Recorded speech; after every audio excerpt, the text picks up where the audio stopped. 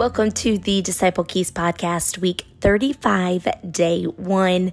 And this week's church planting movement principle is know that every believer is a disciple maker.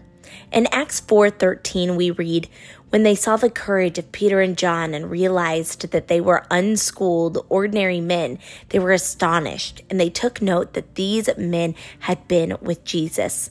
You and I are truly unschooled and ordinary people. No matter what schools we've attended or what our credentials might be, we still are just children of God, fully dependent on Him for all that we are and have.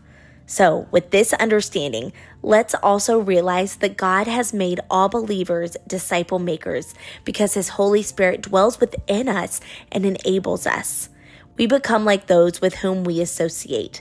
This is the truth of humankind. If you are following Jesus Christ, you are anointed to have an eternal effect on all those you meet and with whom you have a relationship. You are meant to be a disciple maker, making disciples wherever you go. Pray that every disciple maker and leader would catch the vision that all true believers have the calling and authority to be disciple makers.